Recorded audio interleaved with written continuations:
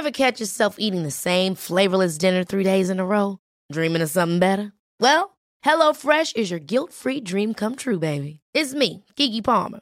Let's wake up those taste buds with hot, juicy pecan-crusted chicken or garlic butter shrimp scampi. Hello Fresh. Stop dreaming of all the delicious possibilities and dig in at HelloFresh.com. Let's get this dinner party started. Many of us have those stubborn pounds that seem impossible to lose, no matter how good we eat or how hard we work out. My solution is PlushCare. PlushCare is a leading telehealth provider with doctors who are there for you day and night to partner with you in your weight loss journey. They can prescribe FDA-approved weight loss medications like Wegovy and Zepbound for those who qualify. Plus, they accept most insurance plans. To get started, visit plushcare.com/weightloss. That's plushcare.com/weightloss. Mobile phone companies say they offer home internet. But if their internet comes from a cell phone network, you should know. It's just phone internet, not home internet. Keep your home up to speed with Cox. Cox internet is faster and has more reliable download speeds than 5G home internet. Cox is the real home internet you're looking for. Based on Cox analysis of Ookla speed test intelligence data Q3 2022 and Cox serviceable areas, visit cox.com/internet for details. I remember my dad came to England, so obviously I just remember one day I was playing football, mum rushed me into the yard, boom, you're getting dressed, you're travelling.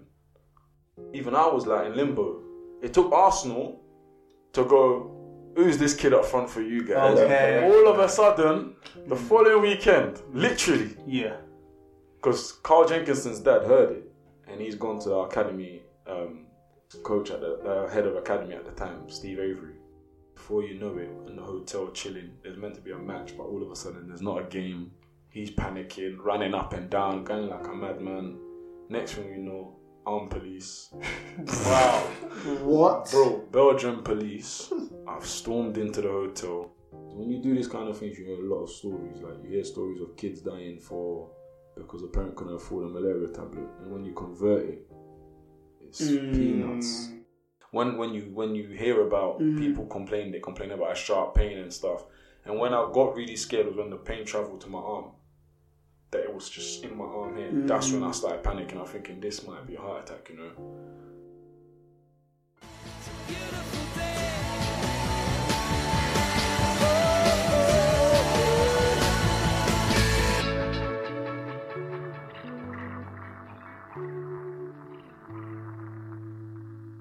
Hello listeners and welcome back to yet again another episode of the Beautiful Game Podcast. As always, I'm your host Budge and I'm joined by my faithful two co-conspirators, Dot and Dej. Gents, how are we doing, man? I'm good, Budge, man. I thought you were going to change it up. Do you know what? I might try to in a few episodes, but I'm so used to like the same intro, innit? It's it's my trademark, you know what I mean? Definitely. But how's it going, gents, anyway? How's the weekend been? Crazy weekend, isn't it, man? You know what happened. Yeah. It's been a great weekend. The weather's been lovely, scorching hot outside. So let's get this started. Let's get this started, man. And we're also joined by a very, very special guest, someone who I have actually had the pleasure of knowing for the best part of 15, 16 years. Wow. We used to, we used to like link up early morning before school. We'd link up like 7 o'clock and play football in school. Wow. You know what I mean? He used to come up to me and say, "Hey, Budge, like, how do I get my first touch like yours?" Do you know what I mean? Teach me. I learned it all from him, man. So it's a day one. Yeah, of course, man. So without further ado, man, I want to welcome Richmond Kissy to the podcast, man. Welcome, bro. Welcome, bro. Thanks for having me, man. Thanks for having me. We appreciate you coming on. As soon as I got the invite, I was here, man. Trust me. Hundreds, man. Bro. Thanks. And we appreciate it, man. Honestly. Now, we've obviously been speaking off air, and we like couldn't wait to get the ball rolling, man, because there's literally so much that we want to cover. So many gems. You know what I mean? So many gems, so many layers to it. So, in short, what we're going to do, listeners, is we're going to go into a deep dive of Richmond's career. So we're going to start from the very, very beginning and to like where he is now and what he's doing. which is really, really interesting because, you know, it's not many people that you find doing, you know, what he's doing. So I'm going to let him talk. Like I said, I don't want to take too long to get into it. I just want to get straight into it. So Richmond, look, take the stage. Take us through, like, your footballing journey, man. So where did it all... throwing the ball to Richmond, man. You start, bro, and take us on your journey, man, from the very, very beginning. Cool. Like, paint a picture for us. No, right. So, born in Ivory Coast, Abidjan. So, like, came to England when I was 4. But from before then, the addiction to football really started. So, like every other kid around, that's the first thing we knew, innit? 100%. So we were playing football. I remember playing barefooted. Dead ball. Dead. There was no bounce in it. But we loved it, man. We could play it all day. I remember my dad came to England, so obviously I just remember one day I was playing football. Mum rushed me into the yard. Boom. You're getting dressed, you're travelling. Got literally like that. Got dressed. Next thing I know, I'm at the airport. I'm still a kid, so I don't really grasp what's happening. Yeah. How old was you? I was about 4, 5, yeah. So I was like a kid, man. I didn't really understand anything that was going on. Next thing I know, I'm in Paris. Wow. Literally, bro. Literally from playing football with my boys near my house to literally getting taken, showered, bath, changed. And I was at the airport. Wow. Gone. I know you probably slept throughout that whole flight. To be honest. Was it a blur? It was a blur, bro. Like, even to now, when I'm sat here talking about it, I still don't even grasp how that happened. So I'm at the airport, then my uncle was in France, so I stayed with him for a bit. Then I remember taking the Eurostar and then coming to the UK. And then the first thing that hit me was, it's for a reason here. Yeah. Okay. This ain't Ivory Coast. This ain't Ivory Coast, bro. Like, it was cold. So, like, came here, linked up with my dad and my aunt who's raised me ever since. Like, she's done a great job in that. And then I just remember moving from house to house. When I first came, we lived in Haringey. Then we moved to Deptford, New Cross, Peckham. Like, we lived in Bermondsey. Changing schools. Bruv. And North London, bruv. It was mad. Like, changing schools regularly. And then I finally settled in a school in Monson, Monson Primary School. Was that New Cross? New Cross, yeah, I've heard of Monson. Finally settled there, like from I think I done that year 3 all the way to year 6. Then I went to Crofton. Yeah. So obviously when I went to Crofton, playing, like we were just playing, like he said, AstroTurf all day long. Early morning, like 7 a.m. we would get to school just to play football. Wow. You come in early. You're on the Astro. Were you the ones that would come with their AstroTurf already on? He was ready. 100%. You had to be ready. You had to. That wasn't a joke, you know. That ball before school was not a joke. You don't care about the sweat. You don't care about nothing, bro. You ball. 100 man on the pitch, bro. 100 man, and you don't even know whose team you're on, but somehow it works. Wow. And we're just playing in the morning. You bunk lessons to go and play. Wow. Yeah, honestly. All for the love of the game. All for the love of the game. That's it. I look through my thing, my planner. Cool, double science. Yeah, literally. Yeah. Football. And then it's funny enough that I got that. Obviously, that's where I got scouted. Okay. It was on that very Astro. Okay. So I used to play. Everyone that kind of like got a reputation around school that this guy's sick at ball. Yeah. He just played, and I was playing for my school team. And because I was like the biggest in year 7. Okay. Probably about this size in year 7. Yeah? Wow. So what, you were a ringer? No. I've had that on my shoulders for years. I'm going to clarify it now. It's all lidge. So obviously, playing, like playing for my school team. And because I was the biggest, they put me at the back. Okay. But naturally, I was always playing as a striker. But I thought, you know what, cool, I'll play anywhere, innit? And then I played the first school game, and then I remember it to this day because it was against Addy and Stanhope. And Addy and Stanhope, I applied to go to that school. Okay. And they told my mum that I wasn't good enough to go to that school. Wow. Yeah, because academically, I wasn't good enough to go to the school. So when I played them, I wanted to shut him up a little bit. You know what I'm saying? Like, they know like, what they... imagine, I'm looking at everything. Do they know who they just turned down? Like, so I managed to bang the hat trick from centre back. Like, literally. Wow. Hat trick from centre back. Literally, I remember every goal. I took the ball from the back. I ran past the whole team. Slotted, bro. Every goal was the same. And then we played another game, hat-trick from that defence again. We ended up winning 6-3. But then I remember when I was playing, there was a black man stood up the top. Because when you come into our school, there's a top bit and it overlooks the pitch. Okay. So I just saw this man just standing there, just watching. I thought nothing of him. I just thought maybe he's just someone that probably liked like my skills and stuff, innit? He was mesmerised, didn't he? Little did I know, that was actually a Charlton scout whose son went to our school, was in our year. So he'd come to see his son. But as he's a scout, he just stood there and watched the game. Like, he's watched me terrorise these people from centre back. Next the week, couple weeks after that, this same man comes up to me and I'm on the Astro. And this day, I'd forgotten my boots. So I didn't have no boots and we're playing a school cup game. And he's come up to me and he's talking to me and he's like, what would you like to join? Like, what would you, I think the question was, what would you ever like to join Charlton Athletic? I looked around my boys and I'm like, this guy said, what kind of questions that? Who wouldn't want to play for Charlton Athletic?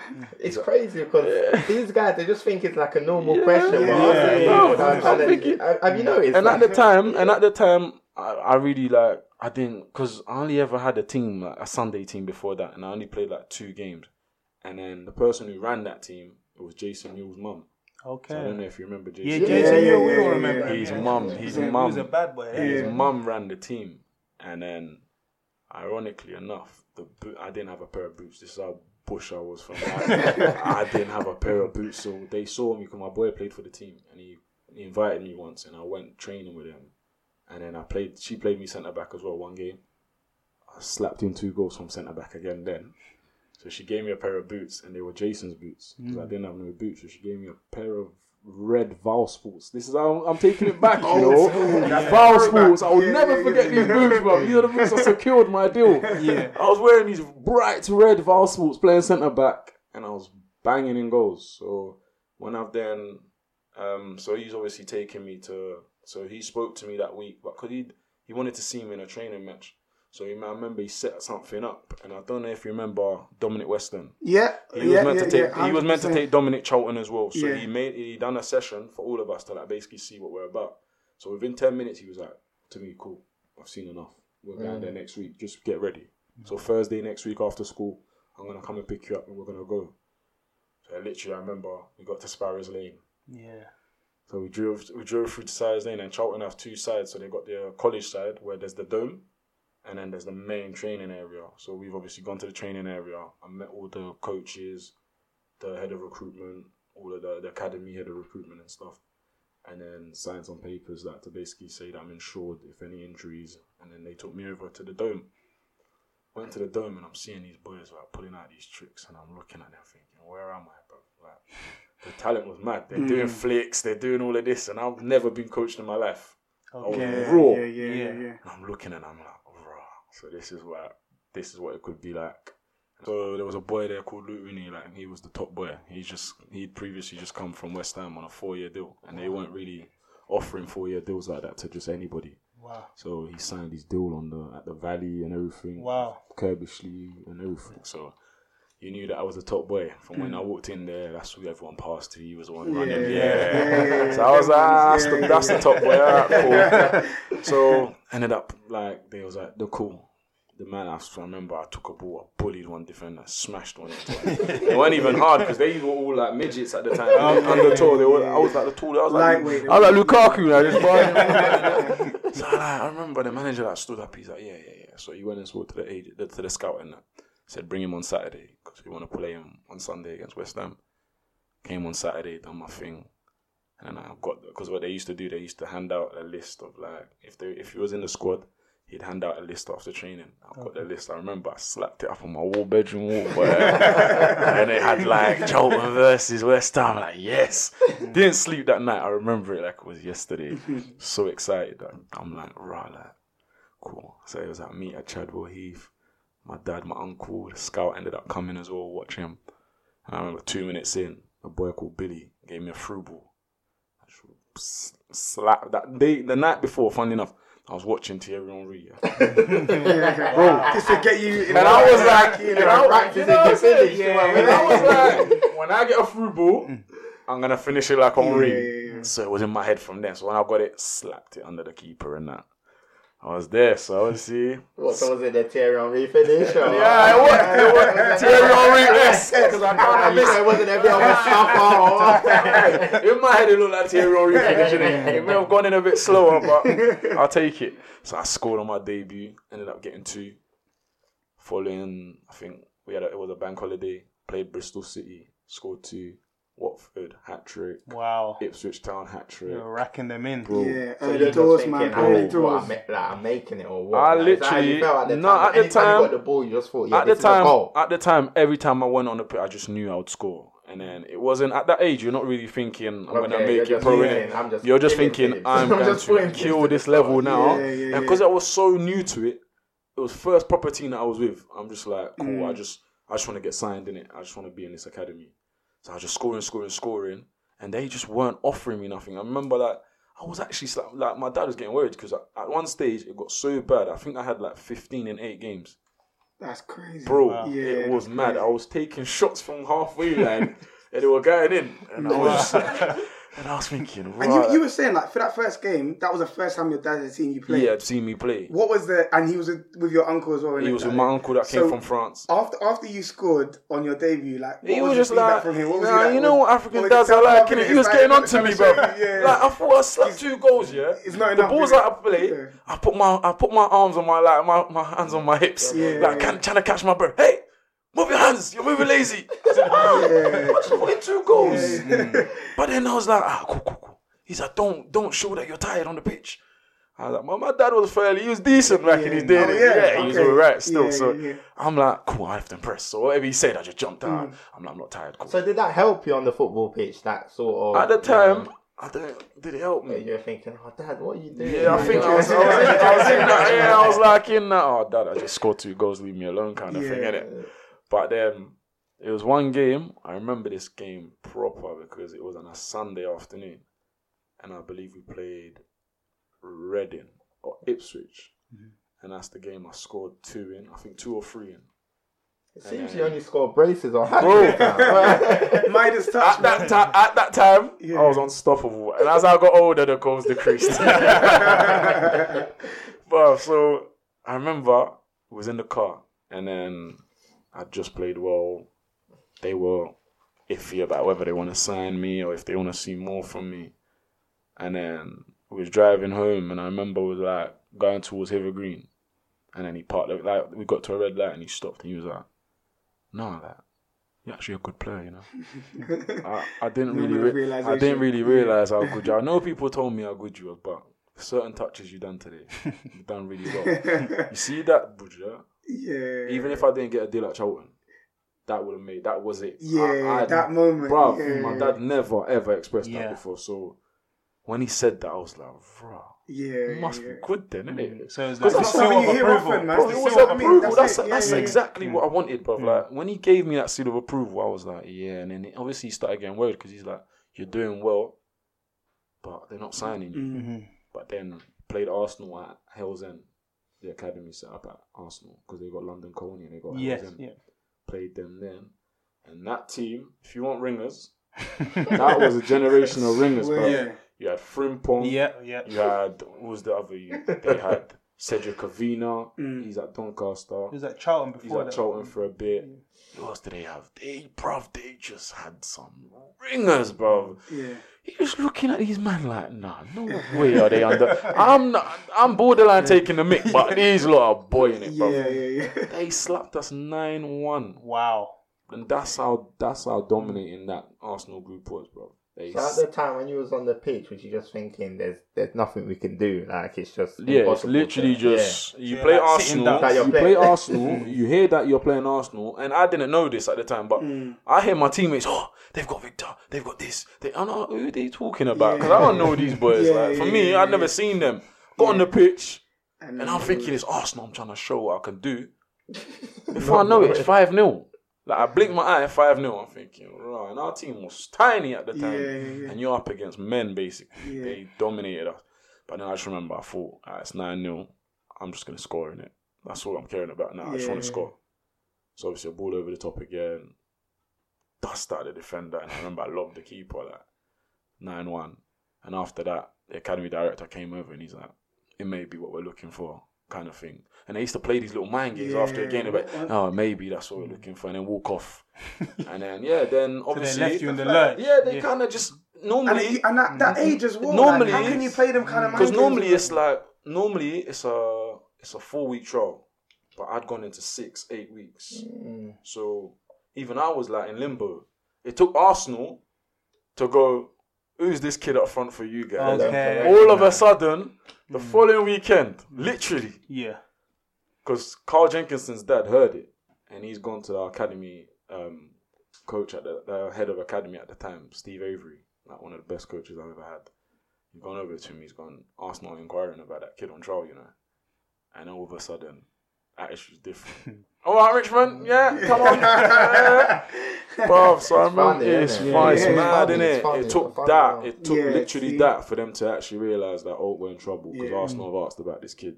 Let's wrap him up, innit? So I remember we played, I think it was Bristol Rovers. I scored a hat-trick in that one. And then after that, got the phone call from the scout. He's like, so what was Arsenal's like? Was it inquiry or they were just? No, I think they were just. I think they was black, so I think that's all it was. I think that was the pass ratio at the time for Arsenal. Just had to be black and fast. So they just wanted to stockpile all the talent. Stockpile all the black boys, man. But then it was. Then that actually was the point where Charlton was like paid attention, and then they were like, "Cool, we're gonna sign." So obviously, I got a phone call after the Bristol Rovers match. It's like when you come in for training on Tuesday, obviously come with a parent because we're gonna obviously give you the form and that. And I remember going into the office upstairs, and I was just like, "Yeah, this is it, man, done." So we signed it. Then after that, we went to something called the Foyle Cup in Ireland, where Charlton go every year. So I ended up that season, I think I got like 25 or 30 in like 10 or something stupid. Wow. Like, Crazy. something dumb like that. And what age are you playing at now? That was like under 12 still. Under 12 so obviously still, that's from when I signed. So then I signed at under 12s. We went to a tournament, Foyle Cup in Ireland. Battered that as well. Top scorer, scored every round. Went on and won it against basically Man United's representative club there. So every Irish kid goes to a team called Red Devils. And they're basically a feeder club for Man U. Okay. We got them in the final, and obviously I'm a Man United fan. So obviously the onus was there to just say, let me slap these boys up. You never know, Fergie might ring me. So we went 1-1, went to penalties. We beat them on pens, and then the crowd, the stadium was packed that day, and then we ended up winning. After that, skyrocketed, man. 30s, 14s, 15s, playing age group above. So when I was like 14, I was playing 15. I made my reserve debut. I was still in school. Wow. I came on for Jimmy Floyd Hasselbank at the Valley. Wow. How was that? Imagine that? Buzzing. I was like, I remember I left school, like I finished, I had a lesson and I had to leave the lesson early. Went over to the Valley and then went in, we played. Did someone come and pick you up from school? Yeah. I think I remember that day. Yeah. I actually remember that day. Because I had to literally just be like, I was buzzing. I was like, I got the phone call. I got the phone call the day before. So, how was it at school? Like, at school, I was the man. Well, I was the man at school. All the girls like, I was the man at school, man. It was annoying. Wait, is that because you were bigger than everyone? Or? After a while, everyone caught up. So obviously, it was just the football that got me by, man. Everyone was like, yeah, he plays for Charlton, yeah. So I always played at the age group above, and then finally I got the phone call. We had Portsmouth at the Valley. Asmir Bergovic was the keeper for Pompey at the time. Wow. And then ended up playing, and then I was just on the bench. I'd been on the bench a couple of times before for the Rezzies, because obviously that year, so my last year of school, I ended up playing, so I would have been 15, no, I would have been 16s. No, wait, let me not get it twisted. So I was 15, but I'd played 16s, 18s, and reserves that whole year. At the age of 15? At the age of 15. Wow. I trained with the first team a couple of times. So would you like dubbed as like the next big thing? At Charlton, yeah. At Charlton, without a shadow of a doubt. Crazy. It was literally, they were like basically releasing older players because they thought that I was coming through. So it was good because obviously I ended up meeting a lot of like the older lot. And that's the first time that I'd actually gotten. So I basically, Pardew came in it. Okay, yeah. When I was like a youth, like a schoolboy still. And then that game where obviously I came off of Hasselbank, he come up to me, he's like, "You done well, keep doing what you're doing." But that's the first time I ever saw a rollicking. Okay. A rollicking. Because obviously, academy, it's like a little light, innit? It's like, trying to develop you as a player. But this was proper man's football. Like, you do that shit again, you're out of this club, basically. Wow. And I'm like, that's Pards, Like, he hotted man up. He said, "Listen, if you move like this again, you're out of this club quicker than you came in." And I'm like, that's the ruthlessness that way. You have to start, backing out your ideas now. So obviously, like, basically careers, you're thinking in your head, I'm here, man. You get picked up, you get dropped, you're coming reserves, you're with the big boys, you're in the corner, you're seeing Marcus Bent. Oh, yeah. See Jerome Thomas come back from injury, Luke Young and all them boys there. Thinking, I can get used to this now. Get used to it, definitely. Wow. Then I ended up getting a scholar, because obviously that year, like I said, I played all the age groups. So I played from my age group a couple of times, but I wasn't really playing my age group too often. Like, only if there was an injury and I was forced, then I'd go and play there. So it was more 18s and reserves. So I was playing that, finished the season, I was buzzing because I got my scholar. And I was thinking, man, I'm going to tear it up next year. I had these plans, and then I went there, and then nightmare, bro. It wasn't what it was meant to be, man. Then I ended up going there, and then first day of pre-season, I realised that this wasn't going to be fun, because we know what pre-season is like. Yeah, it's grueling, it's tough, it's a real gut check. Real slug. You know what? Push your body to the limits. You see that when you go from schoolboy to full-time. That transition must be... That's what breaks or makes the players. Okay. That is the big... Because it's a huge jump, innit? Bruv. In terms of... It's from going like obviously I'm not experienced, but from like a 2 out of 10 intensity to like a 10 out of 10. Literally. Like, the demand from your... Like, even before, so we go on holiday and they've got a pack for you, innit? And I'm someone I've always naturally played football, so you see they give the pack. Yeah. Each player's got their name on it. This is what you do. That goes in the bin. Yeah. Go on holiday. Yeah. Went on holiday. Loved it. Stayed over the time that I was supposed to. So when I come back, I'm already in trouble from that. Gaffer's not happy. He's like, "What are you doing?" And that's a new gaffer as well. So Damon came from Chelsea. Okay. Over to Charlton. Standards, levels. The relationship at first was good because he's the one that bust me through. It was like 18s. So I thought, all right, cool. I travelled with them. I played predominantly the majority of that season with the 18s. The relationship was cool, but I was still a schoolboy coming through. But when I had him on a full-time basis, the relationship changed because, like you said, the demands are a bit higher. I'm a kid that doesn't understand anything about the professional game. Obviously, I'm come through the academy, but I don't know what is required to become an elite athlete. So I'm still doing what I was doing before. I'll go back to, like, they took me away from Peckham. I moved into Diggs in Bexley Heath. But you see, when training's done, I'm in Peckham. I'm in Peckham till like 10, 11, chilling. I'm not doing nothing great. I'm just chilling with a man in the barbershop and that. Just catching drinks. Come back at 11. Obviously, the family's calling them saying, "Oh, he's coming late." So they like started getting on at me. They were like, "We don't want to see you back in Peckham." Like just basically. But I didn't grasp it because I'm like, they're my boys. Like, come on, man. Like, you lot can't tell me to then. And I'm gonna come back to ends, and man, I'm gonna be like, "Oh, so you think you made it now? You don't want to like, So you got that pressure. So I had that pressure as well. But if I could change one thing, would be that I started not being appreciative of the opportunity. I thought I was deserving of the opportunity. Do you know what I mean? And that's a thing that kills a lot of players. Yes. When you stop being grateful for where you are and you think that it's owed to you. Yes. Do you get what I'm saying? Yes. And that's when a lot of things started going wrong because now I've got the agent, got the boot deal. Who's the boot deal with? I got the boot deal with Umbro. Umbro. So I signed like a year with Umbro at the time, and they were trying to come up, so they were bringing out because they signed Michael Owen. Oh yeah, John Terry at the time. Yeah. Deco.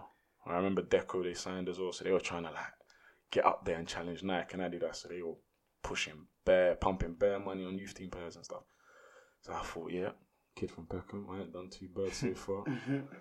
I'm playing 18s, decent money for someone who's never seen money in the account. Bro, it does, man. Like, and that's from humble beginnings, man. I had this cash card, yeah. Yep. And I remember hearing payday.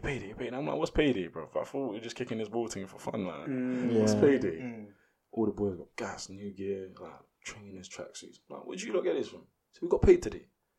I'm like, what? So you didn't even... I didn't even know. I come training sure when normal. you took that pay, See when I put my mouth, I said, listen, you see this cash card? I'm coming to pick it up tonight. Yeah? I went to pick it up, put in an ATM thing, put my pin in. Just opening. I said, bro, this what we're team does. No more. So I went out. I remember I went to Bromley because we had we used to go college twice a week. Okay, yeah. So it's part of the academy setup. Okay. So I remember we had a Tuesday was a full day. No, Thursday was a full day. Let me get it twisted. Tuesday was a full day at college, and then Thursday was half day. So like on the Thursday you'd finish training and you stay at the training ground, and then they'll do a lesson there. And on the Tuesday it's the whole day. You go there from morning to afternoon. So we went Bromley, Orpington actually. Sorry, Orpington. And I just remember splashing out trainers, bro. First time I got freedom, bro. You know how hard it was growing up in my house and trying to get new bits. Yeah. See, when I got that freaking freedom, bro, I was mad. Coming out with new stuff all the time. Yeah. Started dyeing my hair when I had hair. Bro, I thought I was made. Well, they were probably starting to say you're not focusing on your football anymore. Exactly. Started moving. Started like dropping me. Remember that's when it actually got tough because I was always used to playing, always a top boy. Like, every game I know I'm playing 90 minutes. It started from pre-season. I'm seeing that I'm not getting played. We went Exeter pre-season, not getting played, and that's a different thing now. Your mentality. What was that? What was the reason behind that? Was it your? They will say. What was it? Was you not fit enough? Or not fit enough? And did you feel like that at the time? I did, but I didn't know that. Yeah, because you were saying that you came back to training late. I came late. So that first impression to the manager obviously do you know where it was? I've obviously gone on international duty, that Egypt game, and I stayed out there and just made a holiday. And I hadn't seen my mum in years. Okay. So obviously this is me. Wait, so hold on. So was it self-imposed exile? No, it wasn't self-imposed. Like, basically, wait. Was it AWOL or? No, basically what it was, we had the last game, and then that coincided with holidays. So obviously went for the international duty, and then after the game, obviously I'm on holiday, innit? Yeah. Like, okay, so wait, so at this point in time, you were then called up to... Yeah, so our football season had done, and then I got the call up to go and play for national team. Okay. And they got in the papers that, there's this kid, next Drogba, Okay. So obviously the attention came from that. So they called me. So when I went there, it coincided with it being obviously off season. So we played the one game and the season's done. Yeah. I went there, ended up staying home. Obviously I ain't seen my mum in years. Yeah. I ain't seen family in years. So I'm like, bro, staying. Yeah. Even though the date's there, but bro, I'm staying. I'm home. I'm comfortable. And people don't understand. They don't understand that because, like I said, I hadn't seen my mum in years, and I'm sure for all of you, if you see your mum every day, you know what joy that brings. Of course. And after not seeing her for how many years, she saw me when I was a little boy. So my mum saw me when I left Ivory Coast at 4. She didn't see me again till 2000. So you can already imagine how many years that was. I left from 4. How old were you at that time? About 2000, I think I was about... If I'm not mistaken, I think I was about year 5 then. About year 5. Well, 9-ish? Probably about that. 5, so she seen me a couple of years later. And then the next time she sees me again after that, I'm a grown man. So So when she saw me in 2000, I hadn't seen her face. So I'm like, I'm just going to stay out here. I went back again in 2006. And then I'm a man. Like, obviously everyone's come out. I've organised a game, like a tournament for us, so I'm making decisions now. Like, I'm a man, I can give money to my mum, I can, if there's any issues, medical things, like, I can give money to family and stuff. I remember the first pay packet, even though I blew a good chunk of it, a good majority of the first bit went to Ivory Coast, and that sorted out a lot of family out. Yeah. So obviously we're gonna go a bit more into what you do now. So was that always something that triggered you? Like you just felt to give back to people because of the beginnings you came from? Naturally, I'm just, if anyone, like people that know me know that I'm someone that when you're around me, I'm just cool. Like if I've got it, I just want to make sure everyone's cool around me, and that's always been there. Obviously, people can take the mick out of you. Of course, kindness or weakness. Yeah, exactly. I try not to watch that. If I can help someone 10 times out of 10, I'd love to help them. So that vision was always there. But the vision obviously was to make it so I could do it on a bigger scale. So that's what the football would have helped with that. You know what I'm saying? So went there, was doing our little bits there, but it wasn't official. So it was just helping family and friends, people around the area. Like I said, we organised the game, we took care of everything, gave players kit. Like we went to some people that lend kits, bought a whole pile of it, gave it to the players, done a tournament. I was obviously like there. And then obviously they'd already heard that, there's this kid he plays at Charlton, he's doing very well. So when I came back from pre-season, I was doing all of that stuff. So you're feeling like you're top of the world, man. Yeah, bro. I'm not gonna say making international appearances. Exactly. I knew I should have come back. Because I saw my phone ringing. I was having too much fun. I was like, it was my fault, obviously. So would you call it ill discipline a bit? Ill discipline, definitely. Because now I'm like, I'm here, innit? I've arrived. And obviously the boy comes back home and is like giving back and stuff. And I've come back late when we've done the tests.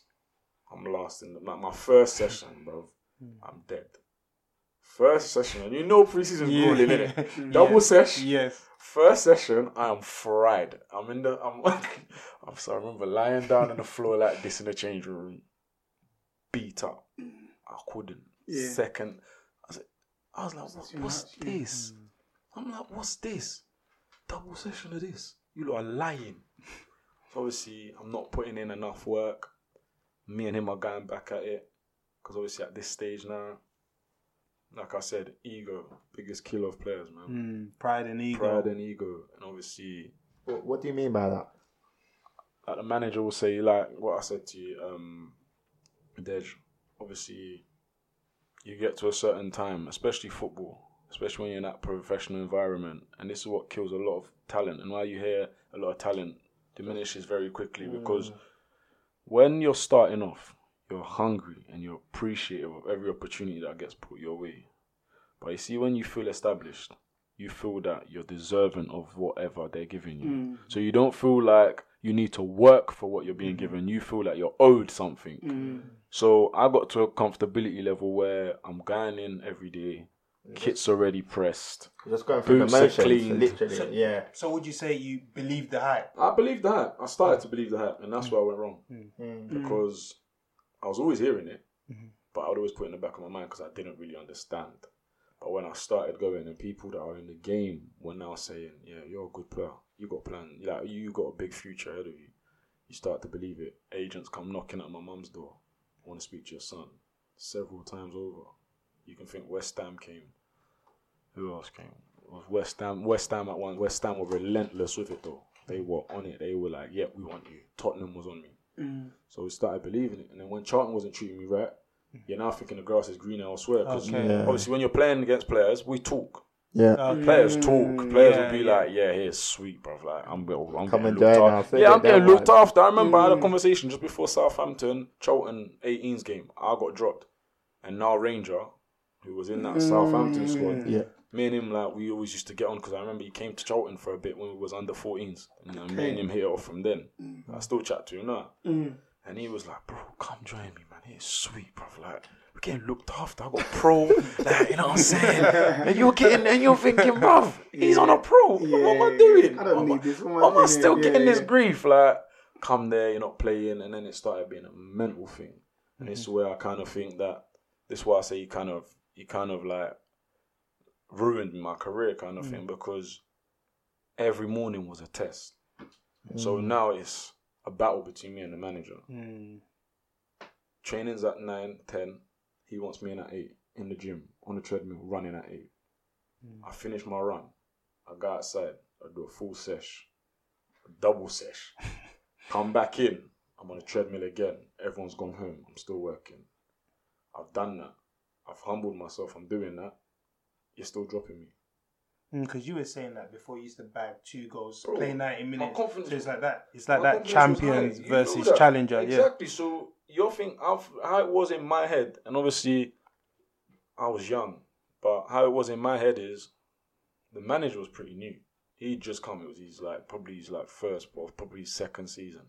So he'd come halfway through the year when I was a schoolboy, and then his first full year was when I was officially a youth team player. Okay.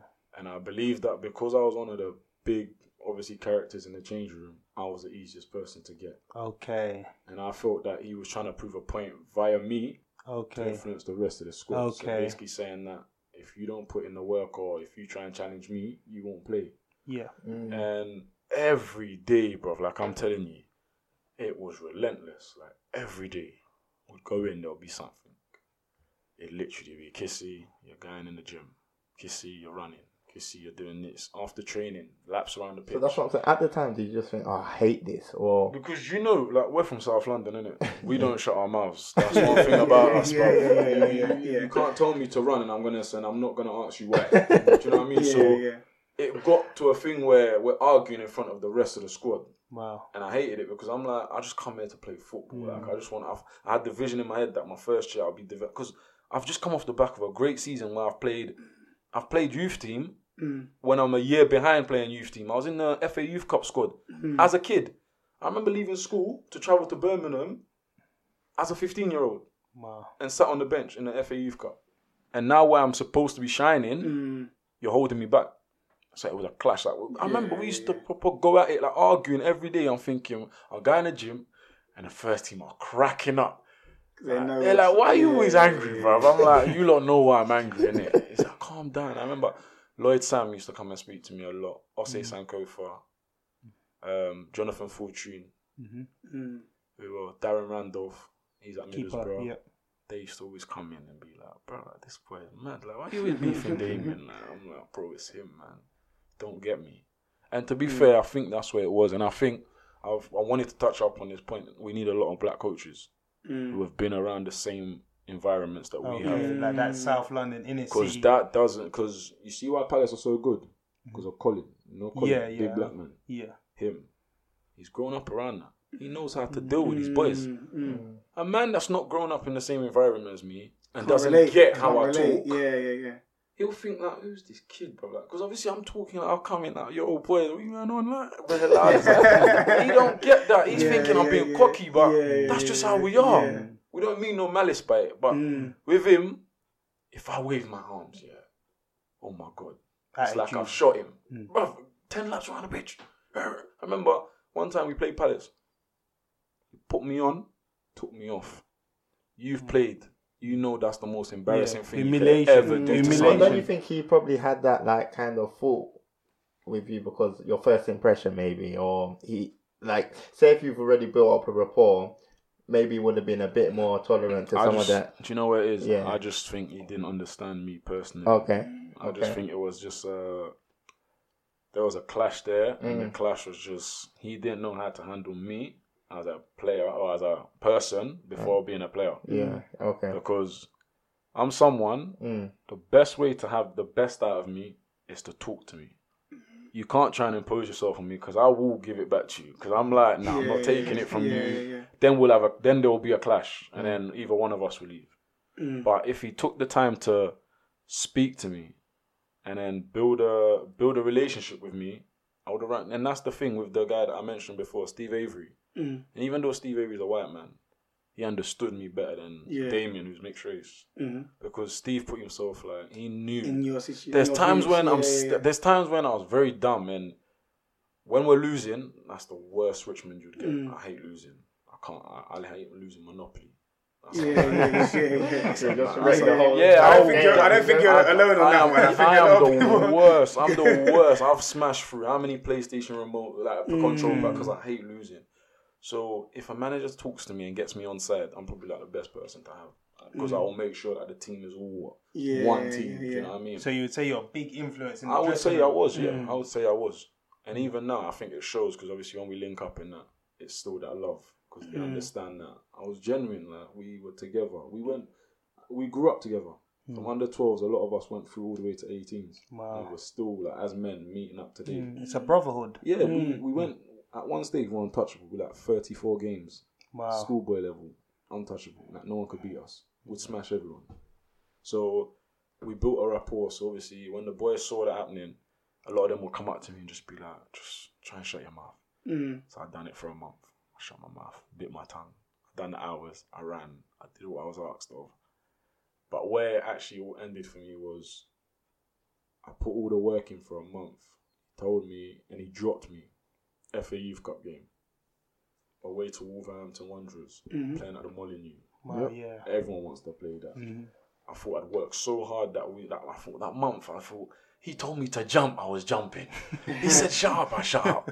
I didn't give him nothing. I thought, you know what? What about jump off a cliff? I would have, just to show him that I've changed. So I dyed my hair back to normal. I even went low. Didn't do anything egocentric. I come in, like, normally I'd have my tracksuit bottoms raised. Didn't have that no more. Tracksuit top was tucked in. I made sure I was presentable. I was in on time at training. I didn't cause no one no bother. I was eating well, going in bed. And he dropped me. And I was like, bro, there's just no winning with this guy, man. He had his reasons, and then the relationship was broke after that. I remember we played Arsenal. He told me to warm up. I warmed up. I'm like, warming up. You're coming on. Cool. You're coming on. Then come on.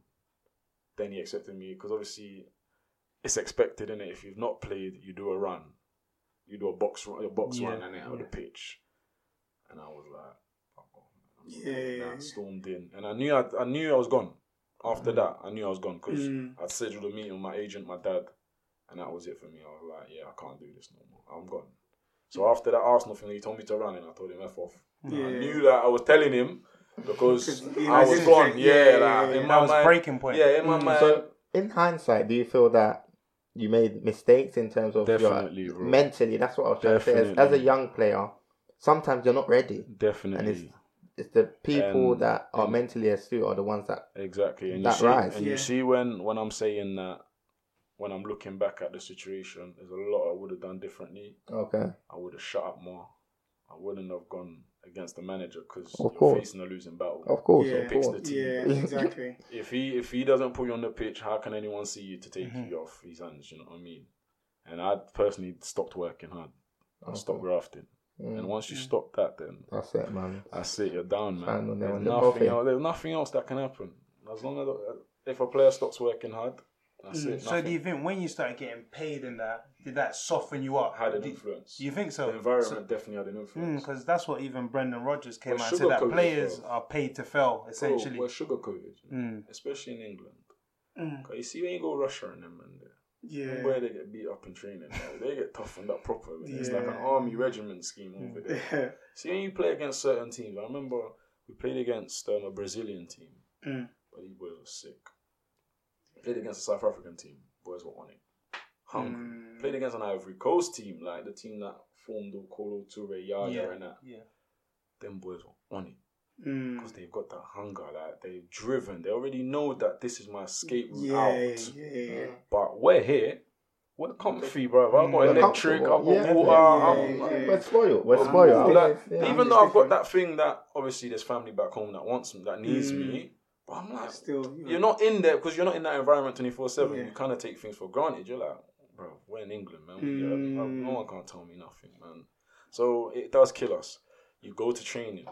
I'm telling you, kit's always pressed, boots are clean, pitch is immaculate, pristine. You're on a coach, you get taken to the game, you get taken back, you travel to the world, you go Italy, you come back on a plane. Everything's just catered, bro. You see, the thing where it got for me was, I didn't have a passport in there. I didn't have a passport, I never travelled there. One letter from the chief and welfare officer, my passport came the following day, bro. And that's when I was like, what? Yeah, this is levels to this. There's levels to this, Bruv, it's like different. Like, I think that's one thing that I've taken from it. Even though I didn't go and my career didn't go where it should have gone, or I envisaged it to go, at least I got to live that, man. Yeah. A lot of people would die to have that experience. Do you know what I mean? So I'm grateful now, man. So let's fast forward a little bit. So you've obviously fallen out with the gaffer. Yeah. So from that moment on, what happened next? From that moment, I went. Where did I go straight after? I was meant to go to Newcastle, but then there was a big palaver there, so I didn't end up going to Newcastle. I went to Southampton for a bit. Ended up there. But like I said, when I left Charlton, you were just going on trial at bare different clubs. I just thought that I could walk into a team. So I thought I could. Off of your resume, what you done. But then that was where I was stupid because I ain't really proven nothing.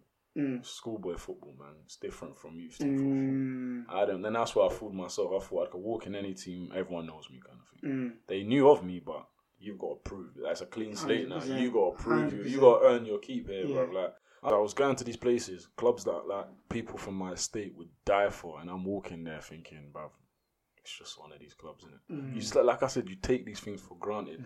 See now, at my 28 years of age, if someone said to me, "I'll get you into Bolton," bro, see the fitness work that I'll be doing prior to it. But then I'm going there, I'm sleeping late, bantering on the phone with my boys because I'm thinking I didn't take it. I thought I'd walk into another club basically, but I wasn't.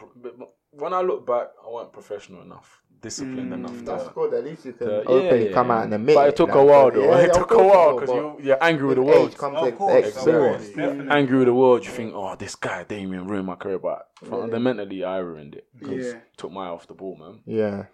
So you've left the club now. Yeah. And then so what happens here? Like you're going. So like I said, obviously my agent left me after the whole Spain thing, so I was without an agent then. Yeah. Okay. And then I was without a club, so. Wait, the Spain thing. I think you told us about that off air still. Sorry.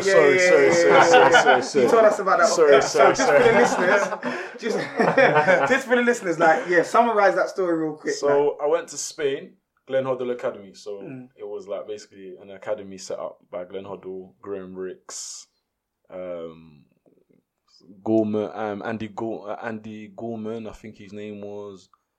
Dave Besant, who was the AFC Wimbledon keeper, who won the FA Cup. So he had proper coaches there, man. So I remember when I went there and I was like buzzing. I'm like, this is a great environment. I remember we had a 5-a-side and it was banned to play a long ball. Wow. Everything was on the floor. The pitch was immaculate. If you're proud, there were some top players there as well. There's one that went on to play for Seville, Scotland, Watford, Ikechi Anya.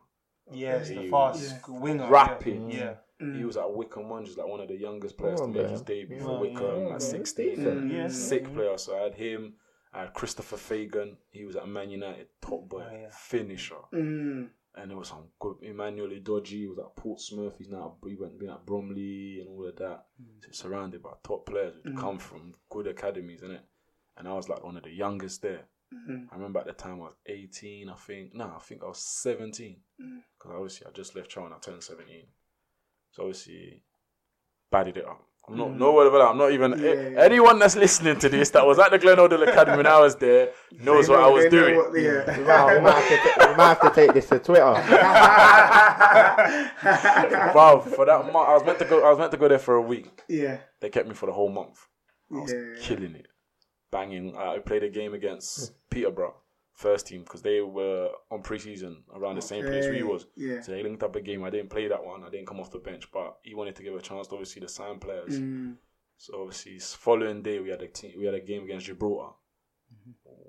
Whack them up. Aren't they the whipping boys of international football? We whipped them that day as well, bro. We battered them. But I scored 2, and I remember after that, Glen Hoddle was on me. He was like, I've seen a lot. Like, this kid's earning. He's like, basically, he just said to me that you've got some. So obviously, the confidence was coming back. Yeah. For Glen Hoddle, that's one time, like, it didn't sink in, because he used to come and speak to me a lot.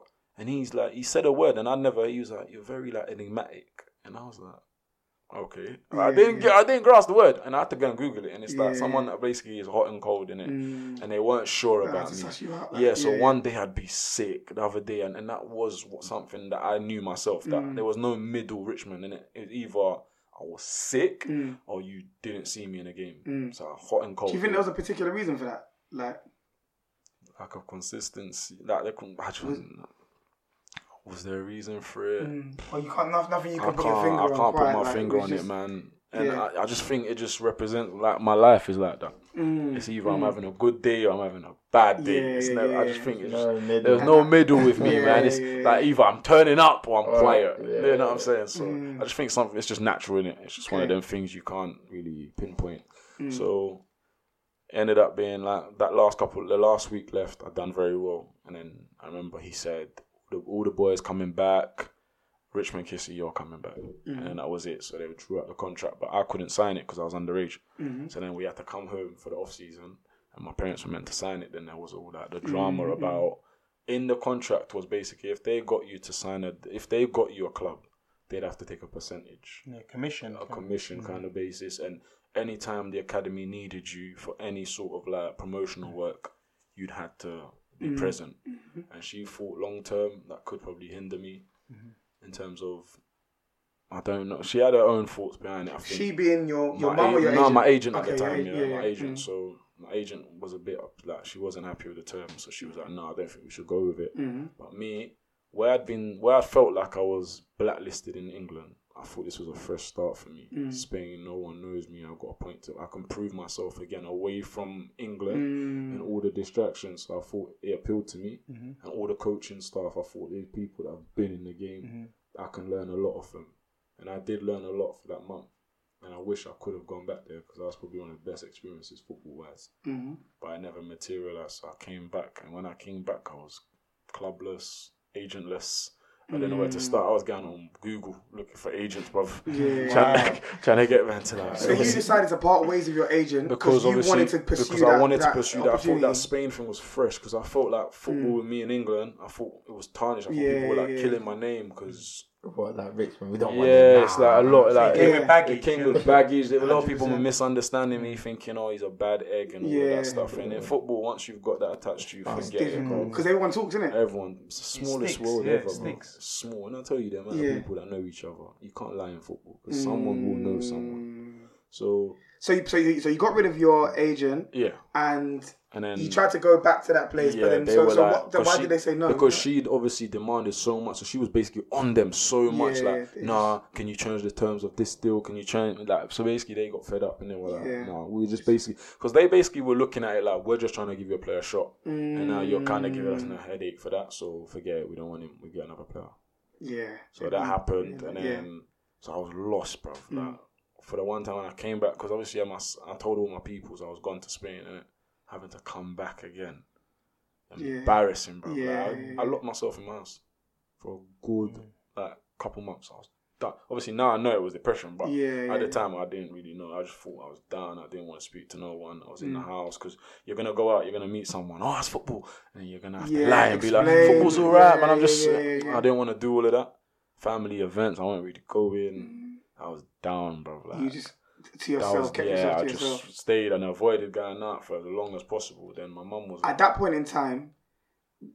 Had you fallen out of love with football? Or easily, 100%. I just was like, I'm done with it. You've been messed up so much times. heartbreak. It's like bare promises. I'll take you here. I'll take you there, and nothing ever happened. And I just thought like, nah, I don't want to do this no more, man. And then I ended up meeting some agent in it. So obviously I called him up. He's like, yeah. We'll arrange a meeting. Come meet me. So he arranged a meeting in Greenwich, and I remember it was at Novotel by Greenwich Station. Okay, when I met him there, this guy was giving the I've got links in Scotland. I'm gonna take you there. If not Scotland, we'll go Belgium. Don't worry, I got you. Man made me sign a contract with him on the spot. You've never ever watched me play. You've never seen me kick a ball. Wow. Bro, just from my CV, this guy basically said, I'll take you on board. He wasn't taking any chances. Bro, so obviously, like a fool, I've obviously signed it straight away. And then, but because at that stage, I was trying to get back in it. So I was doing my own thing. I was running, trying to keep fit and stuff. Then he's like, gassing at the thing. Come to the training ground. The training ground's by Denmark Hill Hospital. So obviously, I went there once, trained. I thought, alright, cool, man. He was just waffling bears, man. But at the time, whose training ground was it? But it wasn't a training ground. It was basically a park, man. We were just gassing up the team, bro. When he was talking, I thought it was a proper complex. When I got there, it's actually just a park, bro. You see by where King's College Hospital is, Denmark Hill, there's a park on the left. Literally there, bro. So I went there. He's like, we'll take you. All right, cool. The plan is I'm going to take you Belgium. He's on my phone for an hour before, bro. You see when I'm telling you, gassed up this thing. I'm thinking, I'm going there, I'm badding it up, I'm nicking a move. Yeah, the manager's gone. They're looking for young players. So I'm going to take you. He made everyone else pay him, innit? But with me, I didn't pay. He was like, you can sort me out after. Don't worry. When I get you the move. Bro, I should have known things were not right. He collected peas off all the players and that. He banged us in a minibus. I remember we met in Denmark Hill, just outside that park. Got on a minibus, drove all the way to Belgium, bro. On a minibus, bro. Wow. How long did that take? Fam, it took long. The irony is, I was speaking to my manager at work and I was like, what, driving to Belgium? That's far. But it's only 2.5 hours. Yeah, 2.5 hours. To get to Belgium. You get the ferry to France. You get the ferry and then you cut through France. Literally. So I was like, what do you mean drive to Belgium? In a tight minibus, it feels like 10 hours. Yeah, I can imagine. Yeah. But we got there the day earlier, got to this hotel is, you see one of them hotels by like the motorway where people just park up and just sleep there quickly before they carry on their journey. Yeah. It was one of them hotels. There was like 5 players in a room. There's 4 players in a room. We went, we met someone, we trained. Bruv, something just was... Because me, when someone tells me I'm going somewhere, I always do my homework. I've always done it. Like, if you tell me I'm going Leyton Orient, I will Google Leyton Orient, find out where the names of the coaches are, the players, everything. So when he said the name of the club, I've gone and Googled it. And he's telling me the manager got sacked, but they're just saying, oh, they're happy with the manager, they won 3-2. It didn't correlate, innit? Then there's a training session, innit? And one of the coaches, the assistant manager of the team, some guy anyway, ran a session, innit? And he's like, yeah, you boys are doing well. So there was a game scheduled to play Charleroi first team. So we were going to play against their first team. For some reason, that game didn't materialize. Then we did play a game eventually on another day. And before you know it, in the hotel chilling, there's meant to be a match, but all of a sudden there's not a game. He's panicking, running up and down, going like a madman. Next thing you know, armed police. Wow. What? Bro, Belgian police. I've stormed into the hotel. My man hasn't paid the room for like 5 days, bro. Was meant to be bogus agents, bro. Was meant to be in We're meant to be in Belgium. We had so we played a game on a Thursday. We're meant to play their reserves on a Saturday, then come home, bro. I was back in London on Thursday, and then my family are like, "What are you doing here? Like, when you meant to be back on Sunday?" I said, "Bro, long story. Let me just shut the door, man." Bro, he hadn't paid the hotel. Wow. We got kicked out. We got told pack your stuff right now and leave. Wow. So what did he explain to you? What did the... Bro, he's just like, man, yo, get it out, man. Bro, just waffling, bro. Ain't saying much. Just up and just, bro. After that, I was like, nah, I'm fully done with football, bro. It was mad. And that's crazy because that was the first occasion, off the back of that 4-month period where you were just like, I'm done. Playing. Then you mustered up the confidence to come back and then this rubbish. And then I was just like, nah. They sent armed police. This guy's Belgian police with the straps, yeah? And they're talking to this guy and he's acting like he's oblivious to the language they're speaking. They're speaking English. He's turning around and saying, yeah. Bro, he was mad. Then one time, obviously now it's mad because we've been kicked out of the hotel. Yeah. So we've had to rummage all our stuff. Everyone's had to get their stuff. So imagine now, we're all crammed in this minibus. Yeah. We're outside the hotel, chilling. Because he ain't paying. Man is crying. And then when he put his head down, he's bawling at the wheel. I thought, what is this? This is real. I thought this guy's gone over his head, bro. He owes mad peas now. He's took peas off all these players that he can't give back. He is just a mess, bro.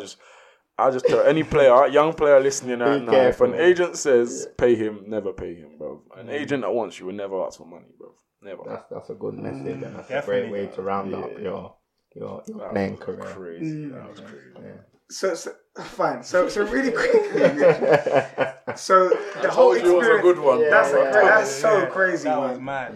So So really, really quickly, just in the interest of time, there's so much more to the story that we need to get through. Yeah, of course. So really quickly, like, let's summarize the latter end of your career now. So after all of that, I think you like you said again, you fell out of love with the game again. Yeah.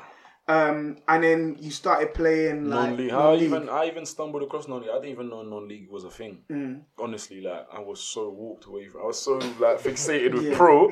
I didn't even know there was a level called non-league.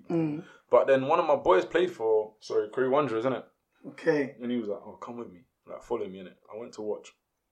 And with me, proper legendary club. And with me, I'm the worst person to watch football, especially when I'm there. Even when I'm going to a first team game, I feel like jumping on the pitch and doing your thing. So obviously, the ball came, started doing kick-ups in that, and the manager's like, "Who's your friend?"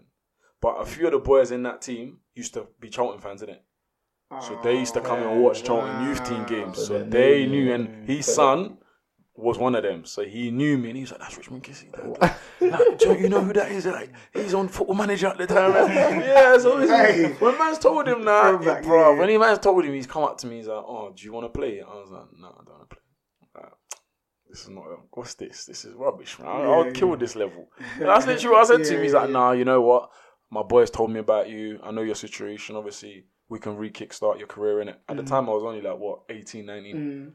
And he's like, "Yeah, we can re-kickstart your career. Trust me, you can come here, play first team and be seen." And I thought, what's this guy talking about? What's first team? You like have a first team? You're chatting rubbish, man. Like, he took me on 18s. Like, I think, it was 18s at the time. Killed it. I was scoring goals. Like, it was easy, man. Then he played me. Then they put me resis. Killed it resis as well. Then I went straight to first team. It was literally like one game, killed 18s for a bit. Went reserves, one game, killed that. Then they were like, took me over. And then where it was, we trained in Cold Harbour Lane. Yeah. And then the first team manager was there, Ian Jenkins at the time. Everyone called him Jenko. He was like, "Yeah, this is the kid." It was me and another boy called Mo Conte. You might know. I know Mo Conte. Me and Mo went. Finisher. Me and Mo were the two boys from like the youth team. Got called up. Went up there, done our thing. As soon as we ripped it, manager was like, "Yeah, I'm signing these two boys." So obviously he put us with the first thing. We trained. We played. But that's the first time I've come to the politics of non-league, innit? So there was this main man there. I remember, like what I told you, when I go somewhere, I hear the name, that's what he's mentioned a lot, and I'd find out who the main man is, innit? And there was this guy, Brems. I just heard Brems. Thinking, who's this Brems guy? Brems ain't at training. But you see Saturday, Brems is starting. So obviously, I'm grafting. Come Saturday, I'm on the bench. Brems is starting. He's obviously top earner at the club and all of that. So obviously, I'm still hungry. I'm like, I can, I'm here and I can do my thing. Yeah, so I'm here. I'm thinking, I can do my thing. I can impress. And obviously, I was ripping it, man. If I'm being honest, training, matches, I was doing my thing when I was coming on. Manager was like, I remember one game, took the Mitcham, stanched one. I remember I took it, step over, cutting on the right, cut it, like top bins, like posting in. And he went in the change room and he's like, "This is the best find this club's ever had." And I actually believed him. I'm like, bro, he knows. Saturday on the bench, bro. Yeah, that's how mad it is. Politics kills non-league, man. I hear you, man. And to be honest, I'm sure that's a debate we can have for another day as well. The politics of non-league and stuff, man. Okay, so let's summarize really quickly now because I want to get to the crux. Yeah, the crux of everything. Of course. So really quickly, if you can, try and take us on a very quick journey, like club to club, where you went after Crewe Wanderers. Like where did you go? So you from there you went after Crewe. I believe I went to Erith Town. After Erith Town, I believe I went back to Crewe Wanderers reserves. Okay. Because obviously I had a good rapport with the reserve manager, Darren. Then I followed him to Sevenoaks. Then after Sevenoaks, I went to Erith and Belvedere. Okay. When I had one of my best seasons ever. 24 goals. We won promotion to the Ryman. Won promotion to the Ryman North. Then I got a good move to Redhill, which was Ryman South. That paid very well. Then I left there and I came back to Erith and Belvedere. Then went back to Sevenoaks. Then East Grinstead. Then I went East Grinstead, Ryman South again. Then I went on a short spell to like Hazen Yedding, Conference South, pre-season, done alright. Politics again, left there. Beckenham Town, got some disciplinary issues at Beckenham Town, and then it coincided with me just saying, "Nah, I've had enough of football, man. Nah, I want to move on and pursue." Like, it was just set up at that time that referees were just hated me, man. Yeah, I couldn't breathe on a pitch without getting a booking. So after that, I just thought it coincided. I got a long suspension, and I just thought it coincided with me saying, "You know what? I had the charity thing in the back of my mind to kickstart it, and I just used that opportunity and just said, you know what, I'm done with it. Let me focus on something else now." Because that's a huge decision to make. Now, obviously, it was supported with the fact that you had the disciplinary issues and the issues with the politics and stuff, and of course, you were no stranger to it because it happened all throughout your career. Throughout my career, man. But the decision. Because you're still young. Do you know what I mean? Like, and playing non-league, you got players that play well into their 30s, 40s. Do you know what I mean? He played the other day at Wembley. Do you see what I mean? So you're still good enough. You're still fit enough. You're still young enough to play at that level. Yeah. The decision to finally say, "I'm calling it a day," and start a charity. Yeah. Now, obviously, I mean, I've never started a charity, so I have no idea. But I can imagine if you're starting from scratch, there's so much effort, there's so much time, there's so much that needs to go into it, like getting it off the ground. Like, so knowing that you're playing every single week or whatever, like you're kicking ball and whatnot, and then starting something from literally like the ground up, it's like, do you know what I mean? It's like you're what's the analogy I can use? You're basically, you know, taking a step on a staircase with not being able to see the full staircase. It's literally a leap of faith. Yeah. So, like, speak to us a bit about that. With the Kissy Foundation, that idea had already started. Like I said, that it was already etched in my mind from the first trip to Ivory Coast. You already said you started helping people. I started that, and I felt like I was enjoying that. And then it got to a stage where I started looking at my life and thinking, what is it that I enjoy? Like, away from football, and I enjoy helping people, and I enjoy like giving people, like giving back. So what happened was I did a charity game for one of my ex-teammates called George Howard. He'd had an accident in South Africa, and he was in like a critical condition, and so we set up a game, and we had John Joe come, we had a lot of ex-pros come. It was a team full of like ex-pros and players that played with George. And we set that up. It was on a wide scale. BBC covered it. Everyone kind of covered that match. Dope. That's dope. And when we done that, when he said John Joe, that's John Joe Shelby. John Joe Shelby, yeah. So he was there. Luke Rooney was there. Who else come out? Bradley Dack. He's at Blackburn Rovers now. He came. He played. Who else played? Darren Ibrahim. I don't know if you know him. Goalkeeper for Dartford for a long time. He was pretty good as well. Yeah. So we had a lot of good names. Some good names came out to play, and that gave me that thing that, bruv, this is actually what I want to do. Yeah. So obviously, when we raised the funds, all the money that we done an auction after that.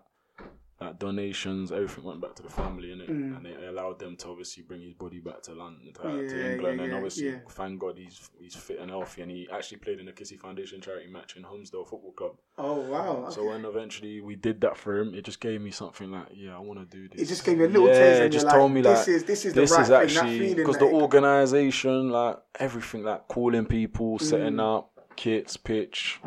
And we had so many people coming up and like trying to be like support us and stuff. So I was like, it gave me contacts as well on how I can get some stuff. So once I got a taste of that, I was like, I think I'm on doing this for my own charity thing. So you think that's your purpose? I feel that could be, So for those who've never heard of the Kissy Foundation before, in a nutshell, what we do? We help underprivileged kids and families using education and football, sports, but primarily football as a way to helping them achieve a better life, and also helping them understand that there's other avenues to obviously be a success within football and sports, and not just actually being a main sports person. Okay. So we just try and motivate kids and stuff and giving back. So we've helped like orphanages, like I explained to you earlier before the show. We're trying to build a link between a local hospital and us. So we can obviously speak to people here to see if we can get some stuff sent over, like medical equipment and stuff. So that's big, man. That's big. In Uganda as well. Uganda, so we done that in Uganda. That we went to visit orphanage. Like we gave back footballs, we gave them food, like clothes. So yeah, man, it's a good thing, man. And so for anyone who could be listening now and is potentially interested in donating, like how can they help? Like I said, at the moment we're not taking any financial donations, just obviously be on the safe side our end because of what happened with our GoFundMe. So at the moment we're just doing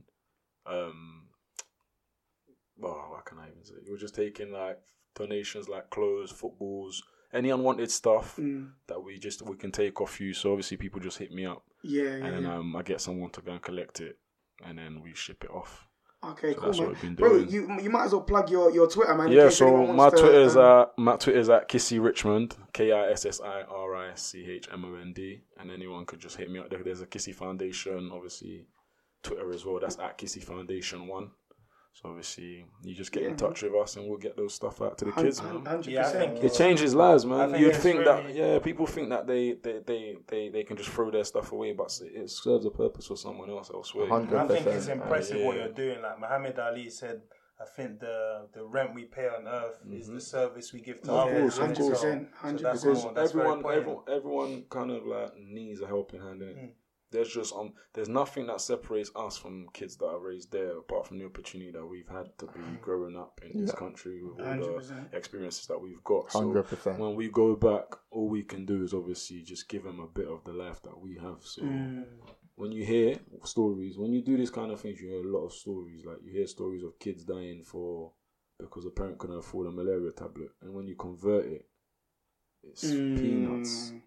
So you're literally having kids dying for peanuts, basically.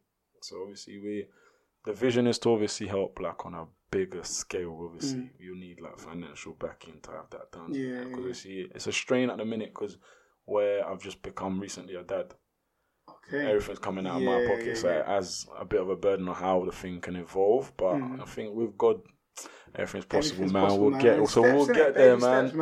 The first thing is just to have the vision, and then the rest will take care of itself. That's it. And as long as you're that's it. You're completely on the right path, man. You've got the vision, you've got the direction, and man, direction is better than speed, as they say sometimes. It's gonna pick up, as long as you got the right frame of mind. Where it's just something that we were trying to just be sustainable. It doesn't matter what pace it's going at, as long as it stays sustainable. You know what I mean? 100%. And I think you mentioned also that you guys have got a website coming up. So we're trying to set up the website. That'd be once great, that's done, I'll put that on the Twitter account. 100%. Look, bro, we're supporters of the Kissy Foundation, man. So as soon as we get the chance to, we're willing to donate. We're willing to support, push that. We'll get that in front of as many eyeballs as possible, man. Thank you. That's the goal. That's the aim. And funnily enough, so now we've obviously spoken about the charity. There was one other thing that I wanted us to close on, which, I mean, your story already up until this point is amazing. It's crazy. You're a miracle, man. You're actually that's not even. We've not even covered half of it. Honestly, It's been so many. Different stages, man. Honestly, there's so many layers and facets to it. So, but this one is one that we absolutely cannot close the episode without talking about. So this one is, what would I even use? What word would I use to describe it? Crazy, so obviously it's something quite serious. Of course, and I remember hearing you speak about it, and it just came as a surprise to me when you told me. I was like, wow. Because funny enough, when I saw you in Catford, I think I just came out. A couple of days after. Yeah, it was a couple of days after. Crazy. It's absolutely mad crazy. I've always considered myself fit and healthy. I've had medicals done as a sports person, and nothing's ever been picked up. You know what I mean? So it was just a normal day. I've gone food shopping. My missus come home, bantering with her all day. Yeah. Left the house, but I had a pain in my back the whole day. So I just thought I just slept funny in it. Yeah. So obviously me and the boys, we link up every Tuesday night and we play at Pits. We've always done it. So obviously the routine, it was just, come on. The game was at 9:30. I got there about 9:20, but I just felt uncomfortable within me. this pain was in my back and it just weren't shifting. I'm stretching it. It's not moving. So obviously I thought, cool, maybe it's just a muscle ache, innit? Started playing. Within 5 minutes, just like, I'm out of breath. I'm out of breath, bruv. Like, it's like I've ran for 2 hours. I'm just exhausted. And everyone around me is like, are you alright? And I keep like crouching over, trying to catch my breath. And it's like, I'm like, boys, I'm struggling. Like, there's something wrong with me. Thought nothing of it.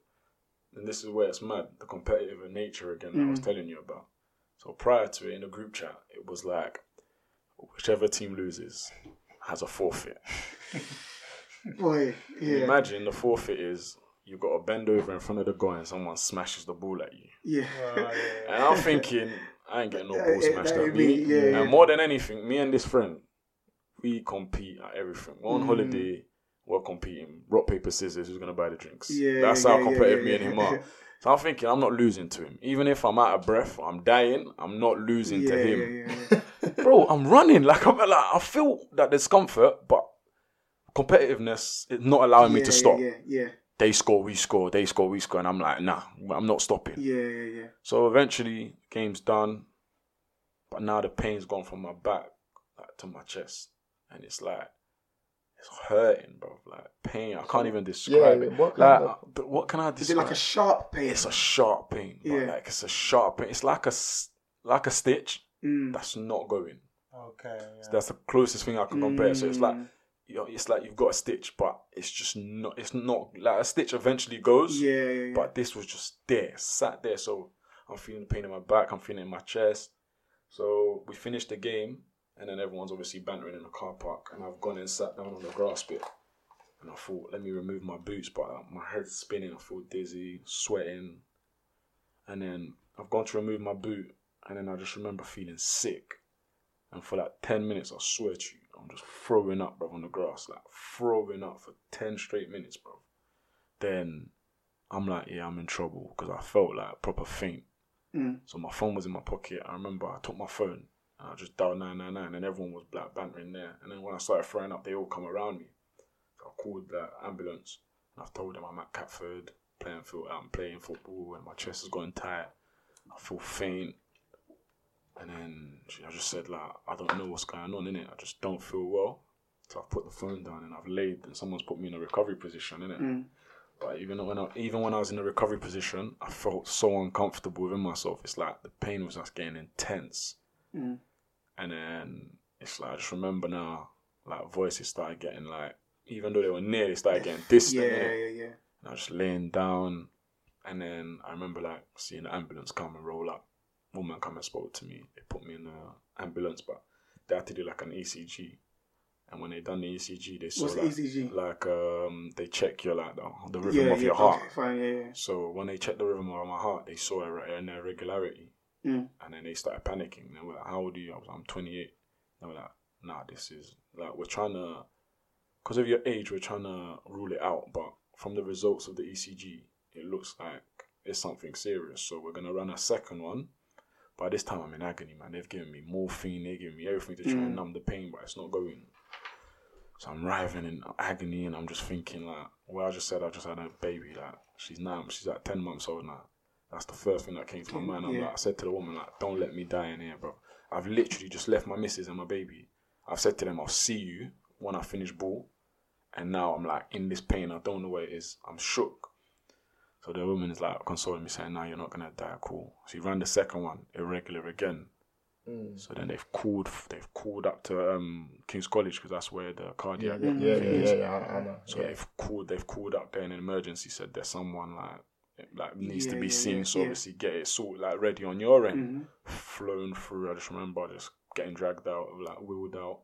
So you were conscious the whole way through? I was conscious the whole way through, but I was just in pain. I just remember just being in pain, like it was just in my back, aching. And were you reassured when she told you that you weren't gonna die? Was that? Nah, that didn't reassure nothing, bro. Nah. So you, in your mind, I could go right now. Because I'm thinking there's something seriously, like there's a serious issue with me, because I've never had this before. And obviously you've heard players like complain about chest pain, and then you're thinking, bruv, it might be just one of them things, innit? So you start worrying because obviously we've all seen Fabrice Muamba. We've all seen Muamba. That's the first thing that came to my mind. I'm Mark thinking Vivian Foe, and I'm thinking, bro, like all I'm feeling is something similar to what probably like when you hear about people they complain about a sharp pain and stuff.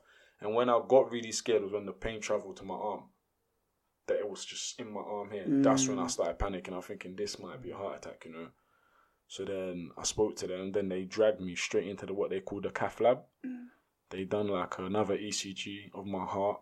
Then they done a thing where they put an ink in your arm through your veins, yeah, and then they put an X-ray machine on top, and then that shows the blockage, and then it showed the 2 blockages of the main arteries, so they were both clogged in it.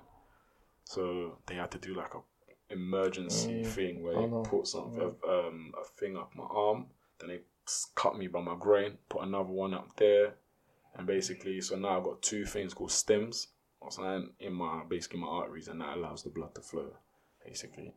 Wow. It was a close call, but the following morning, the doctor who done the procedure came up to me. He was like, "You've used up one of your 9 lives, bro, because literally how you didn't go into cardiac arrest, I don't know." Wow. I played football 45 minutes while having a heart attack. So like blood started where it was blocked. Like the bottom half of my heart where the blood's meant to be pumped in through started clogging up. So I had like blood clots in my heart, and then the blood wasn't flowing anymore. So they just said, lucky to be here. Puts life into perspective and just shows how short life is, because I will always remember this. I remember saying to my missus, "I'll see you later." And you would have never thought that could have been the last time you ever saw her. I didn't see her again till... Yeah, so I didn't see her again. So basically I said, I'll come back home, and I'll see you later. I'll come back home after football. I didn't end up coming back to my house till the Saturday. So I went to play football on Tuesday. Yeah. Didn't end up coming back home. Life's short, bro. Yeah, man. That is crazy. That's when it hit me. It's really, and crazy. Did they give you like any explanation for why it happened? Now they don't. Like I literally go from cardiology to cardiologist, and everyone's just surprised. They like healthy check cholesterol, plays football semi-pro level. Like he's fine. Like what's this? It's just one of them things. We were having this convo, man. That heart attack is one thing. It's one of them things you can never predict it. You can never predict it. And when I'm on tablets now, so I'm on like statins and all these stuff for life now. Swear. So how are you feeling now? I'm good, man. I'm coming back. So do you think that's a testament to your fitness? Because there's people that have heart attacks. That's what they said. They said that. That's like, a good point you made, because they said if you hadn't been fit and you hadn't been so young, it takes people's lives, bro. Let's be serious. How many times have you opened it and you say someone's died of a cardiac arrest and stuff? Serious, man. It could have taken my life, man. But I'm grateful to be here. I can imagine your perspective and your view on life changed, is bro. So different now. It's changed, man. I'm like, I don't even want to beef no one no more. Yeah, even a small argument, with my girl, I don't even want to do it, because like you don't want to leave on a bad note. And why it shook her up, because the whole day, even though I was like, for some reason, I don't know, I was just overly like touchy feely, like loving towards her, like, so she was cooking, I'll come and hug her, kiss her, and I just think like maybe that was just like a sign, like it could have been my day, but for some reason it wasn't. That could have been a goodbye. Do you know what I mean? Boy, that's crazy. It's crazy, and then things stay with you, man. It does. So it's mad. Like my family, but the other thing I'm rate though, everyone, like my black people show me love, man. Yeah. When the times like this, you realise it's times like this, funnily enough, that obviously it shouldn't be like that, but it's moments like that where you obviously find out who's there for you and stuff. I had a lot of people come show me love, like hit me up and stuff, man. It was good, man. I saw your Twitter. It was inundated with messages. It was crazy. The video it was mad. It was mad, bro. It shook me up, but you can't keep dwelling on it, man. That's it, man. We thank God. God. Grateful that we're here. That's all. That's the only person we can thank, man. And for anyone who don't believe in God, bro, he's real, bro. That's what I said. Something like that makes you. Bro, it's real. I questioned it like the week before it happened, and even after, I'm still questioning it. Why me? Because there's people, like I said, some people have the same thing as me, and they are not lucky to come out and tell the story. No. So obviously, why am I different from them people? It's because I got a purpose, man. I believe so. I feel 100%. he kept me here for a reason, man. That's it, man. 100%. Honestly. And these are the stories that we appreciate, man. Honestly, like on this pod, we're so much about getting behind these stories, getting these stories heard. You know what I mean? Yeah. Like, you know, how many? I can only speak for myself, but you're the only person I know that's started their own charity. Bro. Do you know what I mean? And I feel like I got lucky because obviously with that. Obviously, we're not official in the UK, but we're official in Ivory Coast. Yeah, so obviously, I had to do it there in terms of because that's where we're going to be based and doing a lot of the work. But eventually, I'd like to branch out here. Obviously, 100%. In the UK, it's harder to do it because of all the regulations and stuff. Yeah, absolutely. A lot of people I've noticed don't really trust charities at the moment because of all the bad press and stuff. So it's just, as long as, that's why I kind of like, in a way, someone hacking the GoFundMe was like... maybe a blessing. It was a blessing in disguise because we could have people would have misinterpreted what we're doing and tried to say, we're doing something else. So maybe it's good that we're not touching money for now.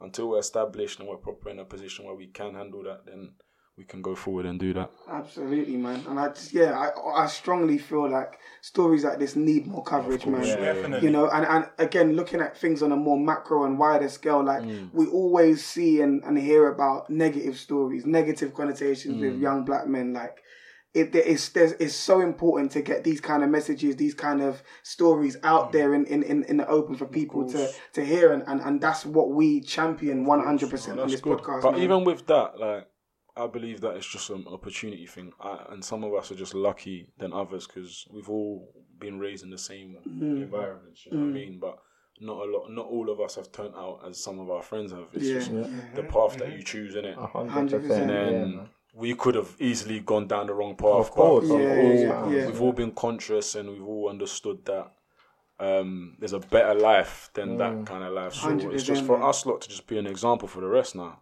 Exactly. Just to let the youngsters know, man, like their life is precious, bro. You only get one of it. Once it goes, it goes. Definitely. No, we'll keep doing it, man. That's it, Change man. lives, and long may it continue, man. Long may the success continue, man. Thank you. Boy, I don't think there's anything else I need to add, to be honest with you. Thank you. All we can do is say thank you. Thank you, lot, for having me, man. I appreciate it, man. Now obviously, you lot have got a fan for life now, innit? So, yeah, we'll grow. We'll grow together, man. 100%. That is it, man. So listeners, thank you so much for listening up until this point in the podcast. I just want to make sure we also plug our Twitter handle. It's podcast_TBG, the Beautiful Game Podcast. Please, if you're not following just yet, make sure you do follow, retweet, share, like amongst your family, your friends, your work colleagues. Engage with us, man, and let's continue to grow. I think that's no more needs to be said, man. Over and out. Mobile phone companies say they offer home internet. But if their internet comes from a cell phone network, you should know. It's just phone internet, not home internet. Keep your home up to speed with Cox. Cox internet is faster and has more reliable download speeds than 5G home internet. Cox is the real home internet you're looking for. Based on Cox analysis of Ookla speed test intelligence data Q3 2022 and Cox serviceable areas. Visit cox.com/internet for details. Ever catch yourself eating the same flavorless dinner 3 days in a row? Dreaming of something better? Well, HelloFresh is your guilt-free dream come true, baby. It's me, Keke Palmer. Let's wake up those taste buds with hot, juicy pecan-crusted chicken or garlic butter shrimp scampi. Hello Fresh. Stop dreaming of all the delicious possibilities and dig in at HelloFresh.com. Let's get this dinner party started. Imagine the softest sheets you've ever felt. Now imagine them getting even softer over time. That's what you'll feel with Boll & Branch's organic cotton sheets. In a recent customer survey, 96% replied that Boll & Branch sheets get softer with every wash. Start getting your best night's sleep in these sheets that get softer and softer for years to come. Try their sheets with a 30-night guarantee. Plus, get 15% off your first order at bollandbranch.com. Code BUTTERY. Exclusions apply. See site for details.